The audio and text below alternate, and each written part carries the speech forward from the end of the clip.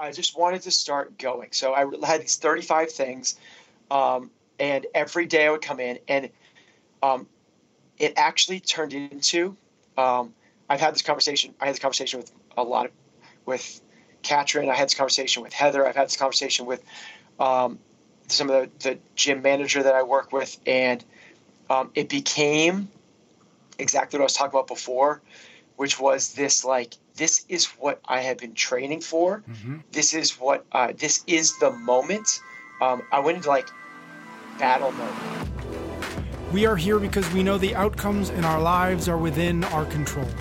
That taking absolute ownership of how we eat, sleep, train, think, and connect with each other is how we'll optimize our health and happiness. That chasing excellence is how we grab hold of what is possible. Our mission is to live on the run, always chasing, never stopping. Hello and welcome back to another episode of Chasing Excellence. Ben, how are you? I'm good, Patrick. Thanks. This is, we've been recording these podcasts since about late 2015, and this is the first time we've done it not in the same room. Pretty wild. Which is kind of fun for obvious reasons. And so for the first time since this kind of whole coronavirus thing kicked off, you and I are going to actually talk about it. Folks probably have figured out by now, based on the episodes that we've released, that you and I will often record episodes in advance, 2, 3, 4 sometimes. And so the last 2 to 3 to maybe even 4 weeks, we've been going through episodes that we recorded prior to this being as real as it got. We actually did record an episode about how you were thinking about and responding to coronavirus at the gym. Yeah. And in the 3 days between recording it and releasing it, everything had changed and it didn't matter anymore. Yeah. And so, so today we're just gonna catch up. We're just gonna see how are you doing, what you're thinking about, and then go from there. And I think the next few weeks we will continue to, few weeks, hopefully not more than, 2, 3, 4 weeks maybe, kind of talk about how to get through this thing together. And so just to kind of kick things off to start, tell me how you're doing, how the family's doing, how you guys have been handling the quarantine and the shutdowns. Yeah. So kind of just to restate a little bit what you're saying is when this whole thing kicked off a few weeks ago, we did sit down and talk about Corona. We talked about how our gym was dealing with it, what we were doing in the gym, what our plans were. And that was when things were changing every 2 or 3 days. And by the time it came time to release it, and we were going to push that episode ahead of time. Yep. When we were going to release that 4 days later, the world had completely shifted and changed. And even in that time, it was completely outdated. And we're like, well, we can't release this. So this is strange, funky, weird, unique times that we're going to remember and everyone's going to talk about for the rest of our lives, if not longer. Yep. I think it's one of probably the second most meaningful thing that's happened in our lifetime. Yep. And it's so for the family and what we're doing, luckily it's springtime in New England. Yeah. So we've been able to get outside a little bit. If this was November, December, January. Yeah, I've thought about that a lot. Yeah. Man, that would be a different ball game for us. Having said that, it's not, there's days that we're going to have to spend a lot. Today it's raining and it's cold, so we're going to be inside today. But catch people up a little bit. We have, I have a family of 4 kids plus a 5th big kid, Katrin, that lives with us. So we have 7 people in the house. Yeah. We don't have a huge house. But we're dealing, we're coping, we're ready for this. It's one of the things that we talk about on this podcast a lot, and we'll probably talk about a lot today. But things are good. None of our family is extremely sick. We had a little weird stomach thing go through the house. Yeah. Last week we thought we might have had corona, so we went and got tested, and we don't. Weird that we're quarantining. This isolation stuff. It's like, how do you get a stomach bug? Yeah, that is weird. When you're not, it's really weird. Yeah. And it tore through the house pretty good. Went through 3 of us. But Things are good, Patrick. How are you Good. doing? Same. We're doing okay. It's funny. I've joked with a few people now that everybody's current life is approximately like 96% of my regular life. Um, um, you know, You've done a lot of quarantine practice. that's right. I've been socially isolating since I was approximately Yes. 14, so that's good. Yeah. No, but we're doing okay. So similar, like we've got a 3-year-old over here, and my wife is approximately like 12 months pregnant at this point. So like that's the part that's a little odd for us, is just preparing for that, trying to figure out what that's going to look Yeah. like, trying to anticipate the challenges of that. Um, we had obviously had anticipated and planned for having family up to help us in the first few weeks, in the first, Right. to help us kind of get through that transition. And that's going to be harder now, if not impossible, but we'll see. Mm. But beyond that, yeah, just trying to stay smart and stay sane here. And, it's funny, before we started recording, I could hear in the background, the kids kind of getting homeschooled and how they're working with them. And that's one thing that I think like I had a ton of empathy for, like for parents who are trying to figure out how to do all of those things at the same time. We're a little bit lucky. Our son's 3, and right now he's just happy to like go outside and play on the trampoline, and like Yeah. that's a good day. And so we don't have the added challenge of like, okay, how do we structure this? How do we make sure that it's not 10 hours of staring at the iPad, or like Right. whatever it is, whatever the challenges there are in there. But I think it's one of those things, we've talked about it a little bit on the podcast before. Like when my son was first born, I struggled really hard to figure out.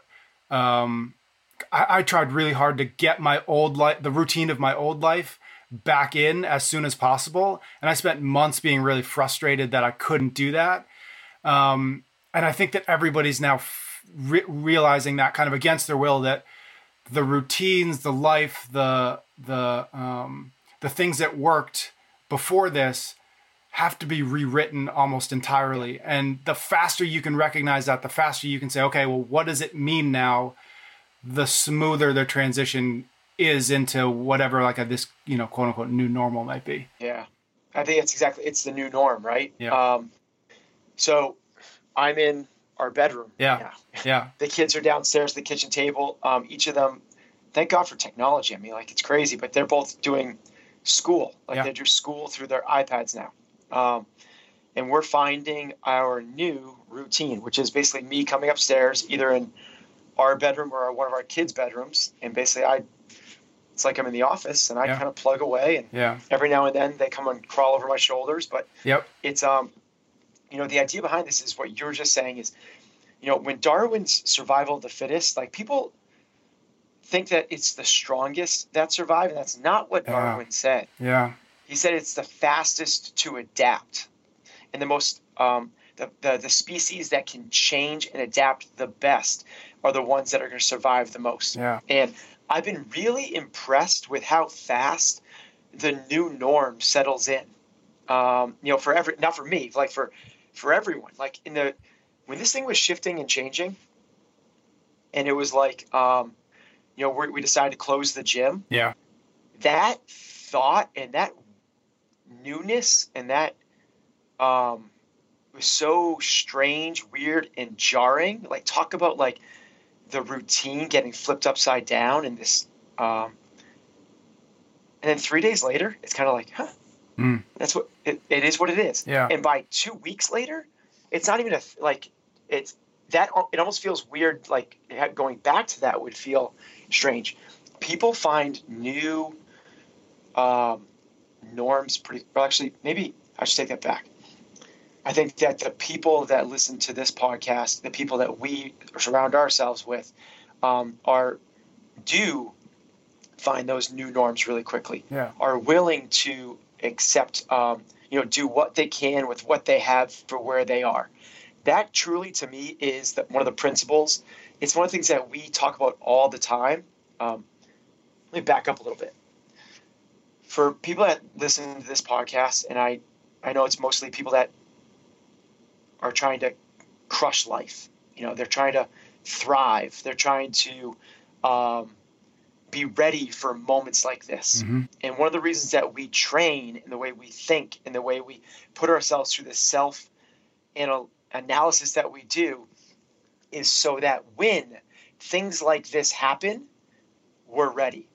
The training we do in the gym and all of the mindset stuff that we do is exactly in preparation for things like this. We don't train in the gym to get good at the gym. We don't do this meditative or self-analysis or mental toughness thing that we do for the sake of like trying to be the toughest dude on the field. Right. We do it because it's going to prepare us for these moments. The call at 2 a.m, or like, no one saw this thing coming, but we're ready for the unknown and the unknowable. The gym is just puts a microscope on what our lives are going to be like.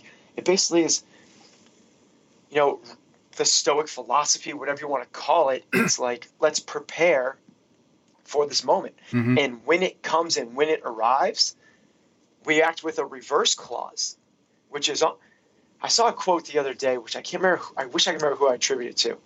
But it's basically, it said like, every human being deep in their hearts is praying for the end of the world. Which is basically like, we kind of, in a way, in a strange little way, it's like doomsday preppers, right? Mm-hmm.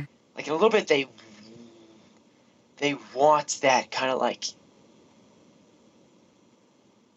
moment, that thing that they're going to be tested.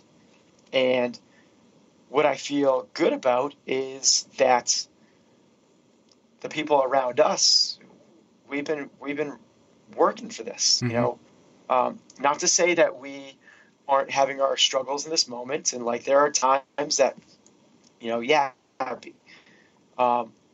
quarantining and isolation and all that is tough and it's hard, but at the same time, we're going to see this as an opportunity, not an obstacle, and take advantage of something that, man, there's a lot of, what I would hate to do is at the end of this thing, look back and be like, the end of these 3 months or whatever it is, feel like nothing kind of happened or changed. Mm-hmm. This is such an opportunity for ... Like, you fill in the blank. Like, you can, like, what do you want to do during this time? Do you want to try to back squat 350? Or do you want to write a book? Or do you want to start meditating? Do you want to start a new routine of like going on walks with your family? Do you want to read 10 books that you haven't, like, there are so many opportunities in front of us that have never kind of presented themselves. I hope, and I'm pretty confident that people listening to this are the type of people that see the opportunities. Yeah. When you mentioned that it hasn't all been kind of rainbows and sunshine, right? Because, and I'm happy to speak for myself. Like, I've had days where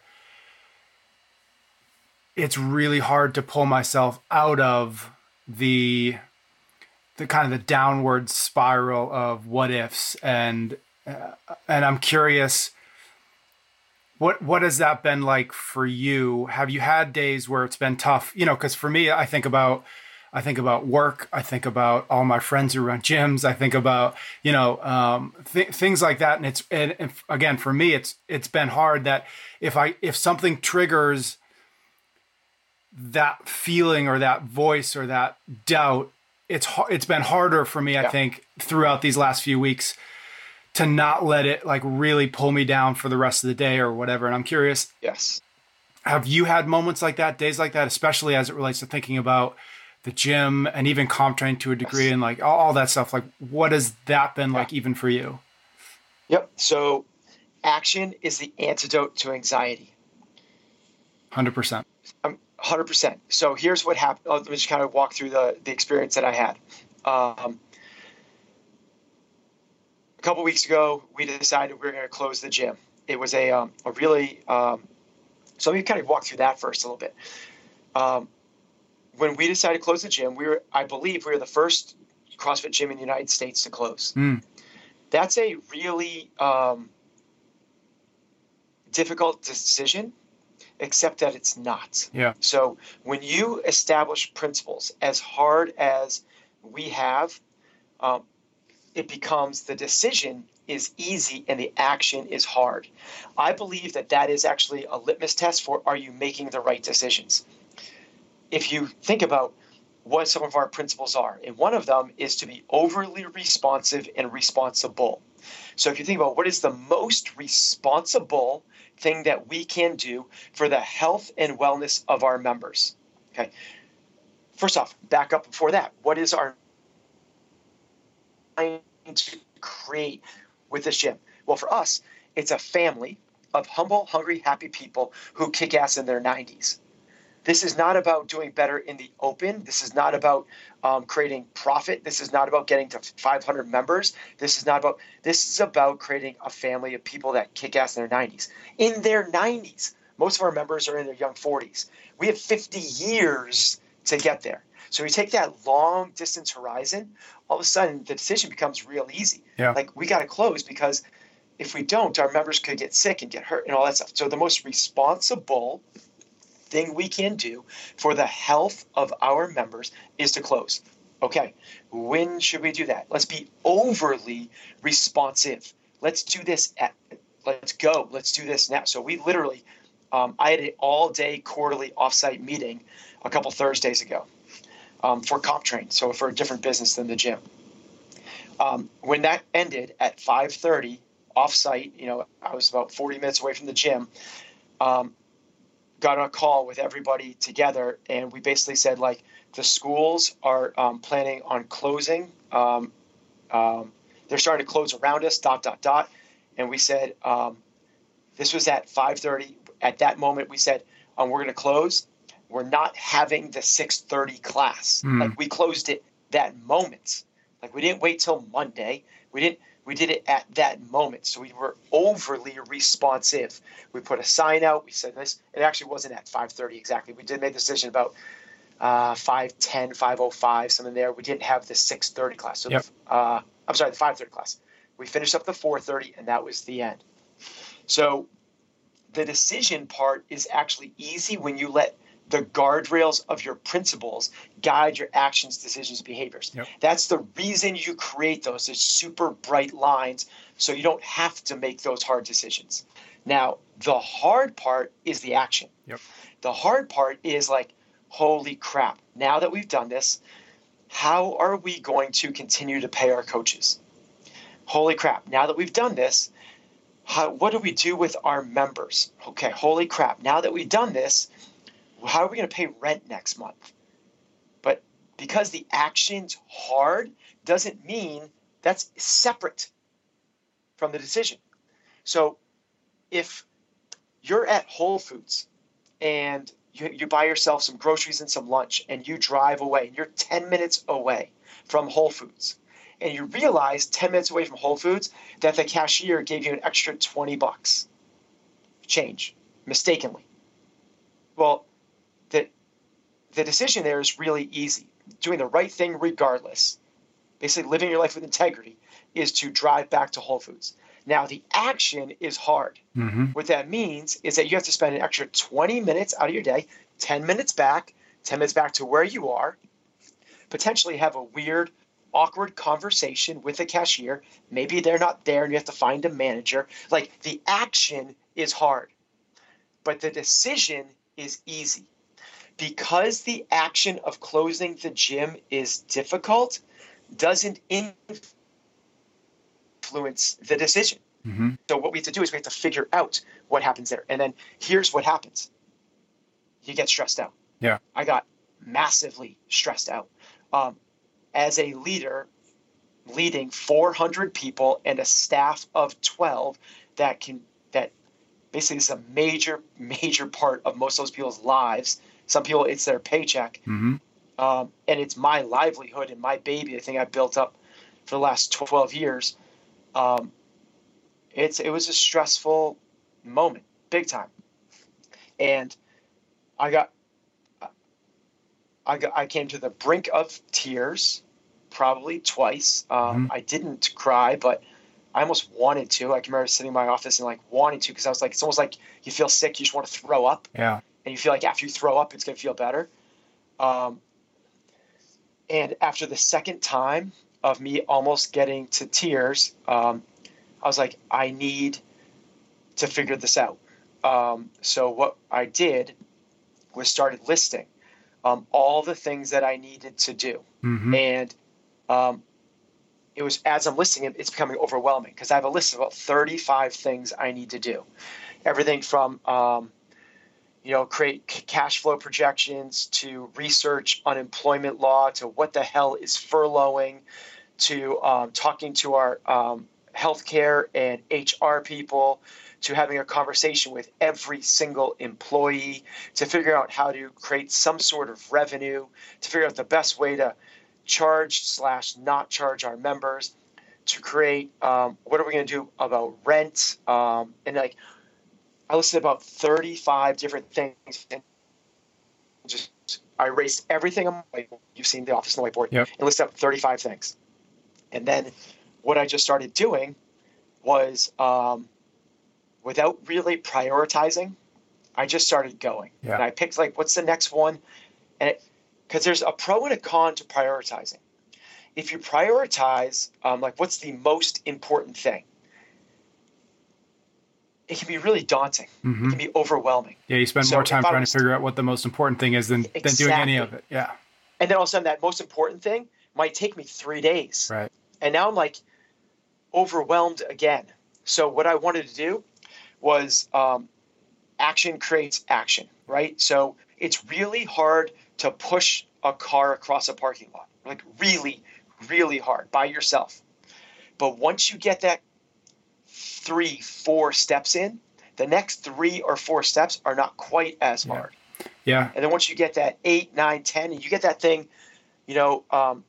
15 meters, 15 yards, all of a sudden now it's like you go, and then you get like 50 feet, and now the thing's moving and moving and moving. Yeah. So the metaphor I always think about with that is like, if you're doing a heavy deadlift, the first one always feels so much harder than the second one. Yeah. So if you get through the first one, I just wanted to start going. So I had these 35 things, and every day I would come in, and it actually turned into, I had this conversation with Katrin. I had this conversation with Heather. I've had this conversation with some of the gym manager that I work with, and it became exactly what I was talking about before, which was this is what I have been training for. Mm-hmm. This is the moment.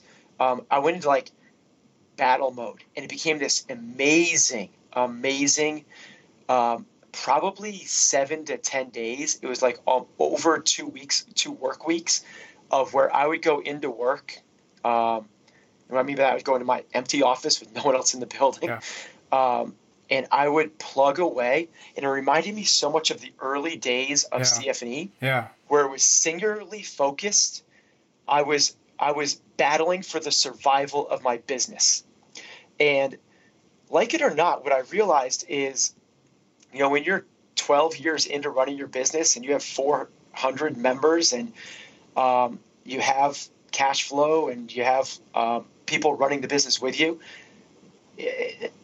the risk isn't there anymore. Yeah. It's not a matter of survival.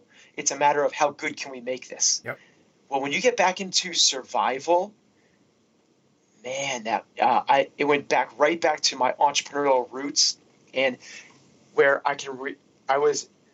everything was a business. And I literally, I have nice balance in my life. My family comes first, and then I have this nice kind of like my health and happiness and business. Well, for those 2.5 weeks, the balance went away.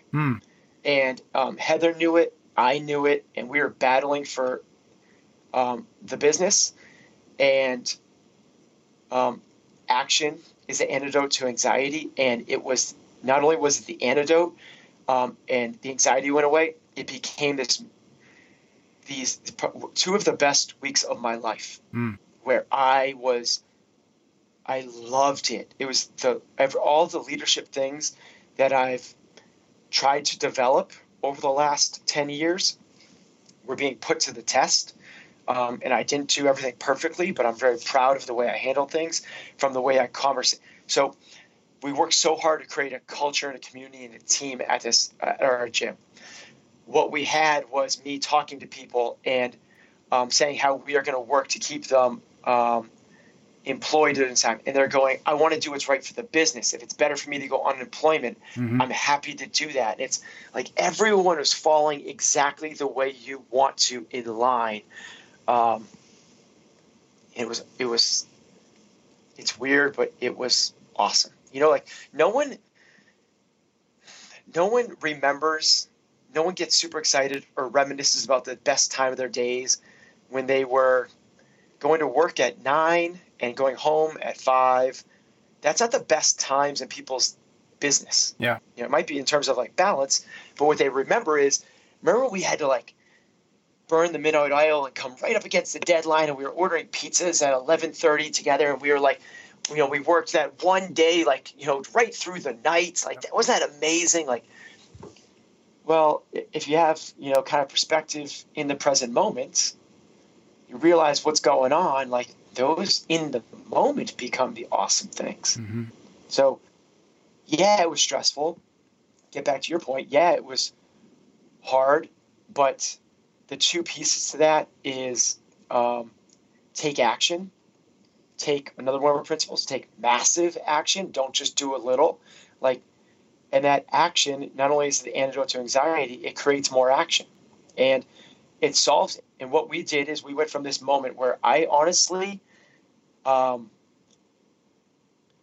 things were going, this is what was scary. If things went the way it went, which was for the first 2 weeks, we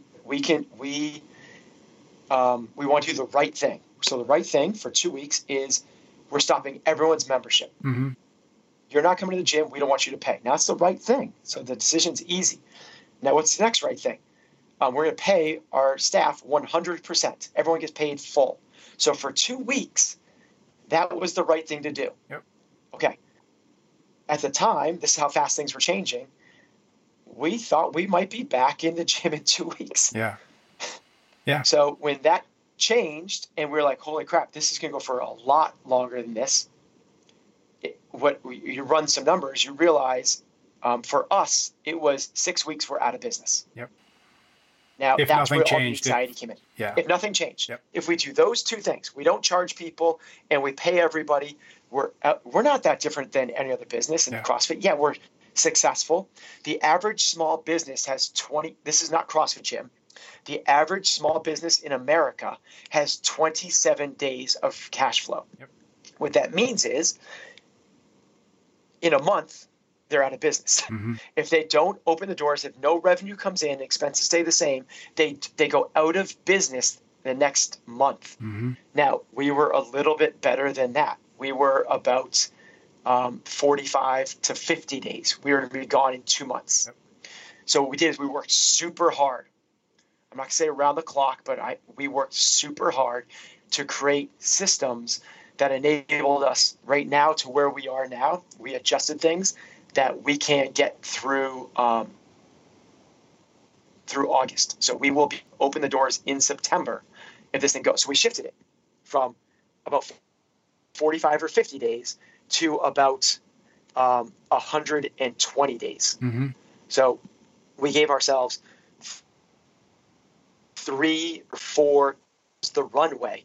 And now all of a sudden, it lowers the stress. It was really hard. We had to work really, really hard. Everything from, we've rented out every single thing in the gym. Mm. There's not a barbell or a dumbbell in the gym. And that, for us, was phenomenal. We raised over $20,000 doing that. Every one of our members now has equipment in their home gym. We called it the win-win dumbbell rental program. Mm-hmm. And because you win, you get equipment. We win because we get to business again when we open this thing up. I don't know if that's in 6 weeks or 6 months, but we'll be here. It's one of the things that I think a lot of people don't realize unless you are a small business is it's why the government's doing a really a really good job with this. But small businesses are the lifeblood of the American economy. Yep. I don't know the number, but I believe it's over 30% of, I don't know if it's GDP or jobs, but like 30% of the American economy is. Yeah. I think it might be like 40 to 50, but yeah. So is small business. Yeah. So kind of put that in perspective of like, well, I'm not going to, but regardless is if small businesses go away, if they fail in this time period, if they go bankrupt, what that means is, what I think people think is like, okay, that means that the owners don't get income and the people that work there don't have jobs. Mm-hmm. What that also means is it never opens up again. It's not like, and then when we get back to this, they open up. If businesses go out of business, they're gone. Yeah. They no longer have their leases. And because of that, landlords don't just sit there and wait. They go to the next thing. The businesses are gone. They don't come back. Yeah. And that's what the really scary thing is about what this could become. And that's why I give a lot of credit. I'm not saying Trump, I'm not saying Republicans, I'm not saying Democrats. I'm saying like people coming together and the stimulus package they've created to date. And obviously, I'm very biased. I own multiple small businesses. Yep. Is phenomenal. I am so appreciative. Feel for my coaches and my staff. And I'm going to be able to continue to pay these guys, and they'll have a job when they come back. I think everyone knows about what's happened with the unemployment rates and the unemployment filings over the last couple of weeks. I just like people to be aware of those numbers. When those are reported, are a week delayed. Yeah. So when people are like, I mean, it's an incredible moment in the global economy, because what we're feeling in the U.S. is not unique to us; it's everywhere, and it's certainly being affected right here. Yeah. I think one of the things that you said, and maybe we can kind of start wrapping up here, but one of the things that you at least alluded to when you were talking about, all of the leadership stuff that you've spent so much time thinking about and working on, and the teamwork and the culture and all this stuff. One of the things that I've been thinking about a lot through all this is, generally speaking, we're really bad at preparing today for something that might happen or may never happen. And one of the things that I think that I think about with what you're talking about and what you guys have done is, you did the hard work before it was clear that it was necessary. And now, and a lot of that is when something like this happens, then we sit down and say, oh man, I wish we had realized and done something about it. I think about nutrition a lot with, people ignore their nutrition for 20 years and then they get 50 and 60 years old and they start falling apart. And it's like, I guess the question in there is like, do you think that coming out of this, people are going to recognize the value of doing the hard work before the hard work is necessary, or before the boon or the reasons for the hard work are apparent? Yeah, I think here's what's going to come out of this is what we need to be able to do is to prepare for the unknown and the unknowable. Now, what's going to happen is people are going to go, this is now a known. There is a virus that could do this thing.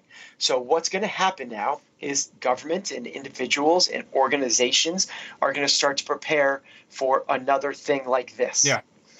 Okay, that's good, but that's not what we need to be doing. Because the next thing, again, is, and here's, unless you're like Bill Gates, and there's some really smart people. I've seen Bill Gates did a TED Talk on this 4 years ago. Yeah. It's what a brilliant mind. So he was saying we need to prepare for a virus attack. So now what's going to happen is we are going to do this. And after 9/11, we put in protocols that put in place for safer travel and so on. So we always prepare for knowns. That's the problem. Yeah. What we need to do is prepare for the unknown. And the only way to prepare for the unknown is in the mind. You have to be ready for anything. And that's the importance of mental toughness. Because when you do that, when you are ready and you are able to work with hindsight in the present moment, when you're ready for the expect adversity and expect to overcome it, it is only when you work on these principles of the mind that then can you be ready for anything. Because otherwise, you're preparing for specific incidences that are not transferable to the next thing. Yep. So you're a doomsday prepper. Okay, I get it. Like you're preparing for a zombie apocalypse. Well, that you having a bunker didn't prepare you for this. Because if you're not mindset ready, you might be the type of person that's getting ready for a data breach. Well, the data breach didn't happen. This did. You might be ready for a natural disaster. Well, the natural disaster didn't happen. This did. It's not about preparing for the specific protocols. It's about preparing in the mind for anything at any time in any which way or fashion. Dig into that, and then you might not be ready for this specific thing, but you'll be able to transfer that over to the next thing. Yeah, I love that. The thing I think about there is there's a very real difference between principles and tactics, and everybody always wants to focus on tactics, right? In business, totally. Like tell me what to do on social media and I'll do it. Where if you take 3 steps back and say, okay, well, what is actually at the heart of this? What are you trying to accomplish? And then go from there to tactics. The problem is obviously everybody wants tactics first and they want to ignore the importance of principles or the importance of strategy. So the way we talk about that is actually it's a foundational pyramid. And at the top is tactics and strategy. That's exactly right. Now below that is ability and skill set. Well, below that is what is the process you're going to use to get that skills and abilities. Well, before the process, what do you need? You need the character. Yep. It's why better people make better athletes. The character leads all. It's person above process. Yep. It's above person above strategy. The saying is character eats strategy for breakfast. You have to work what's between your ears before you, because the tactics and strategies are like you. This is actually business strategy. Yeah. There is 50 different ways you could go to market. But what do you need before you go to market? You need a good product. Well, how do you get a good product? What really matters above all is the culture, is the team. Because if you have an awesome team, you can make anything and you can go to market any which way. Yep. All right, cool. I think it's a good spot to end it. I think that we will do a few more of these. So I guess actually if folks have questions, find me on Instagram, PS Cummings, send me a DM. That's the same way we've been doing 2-minute drills. But if there are things specific to these times, these challenges that you'd love to hear us talk about, hit me up. And we'll do this we'll do this until I get to see you again in real life. Yeah, buddy. Yeah. All right, man. Stay well, stay safe. Yeah, you too. You can get every episode of Chasing Excellence wherever you listen to your podcasts or on YouTube. Until next time, thank you for listening.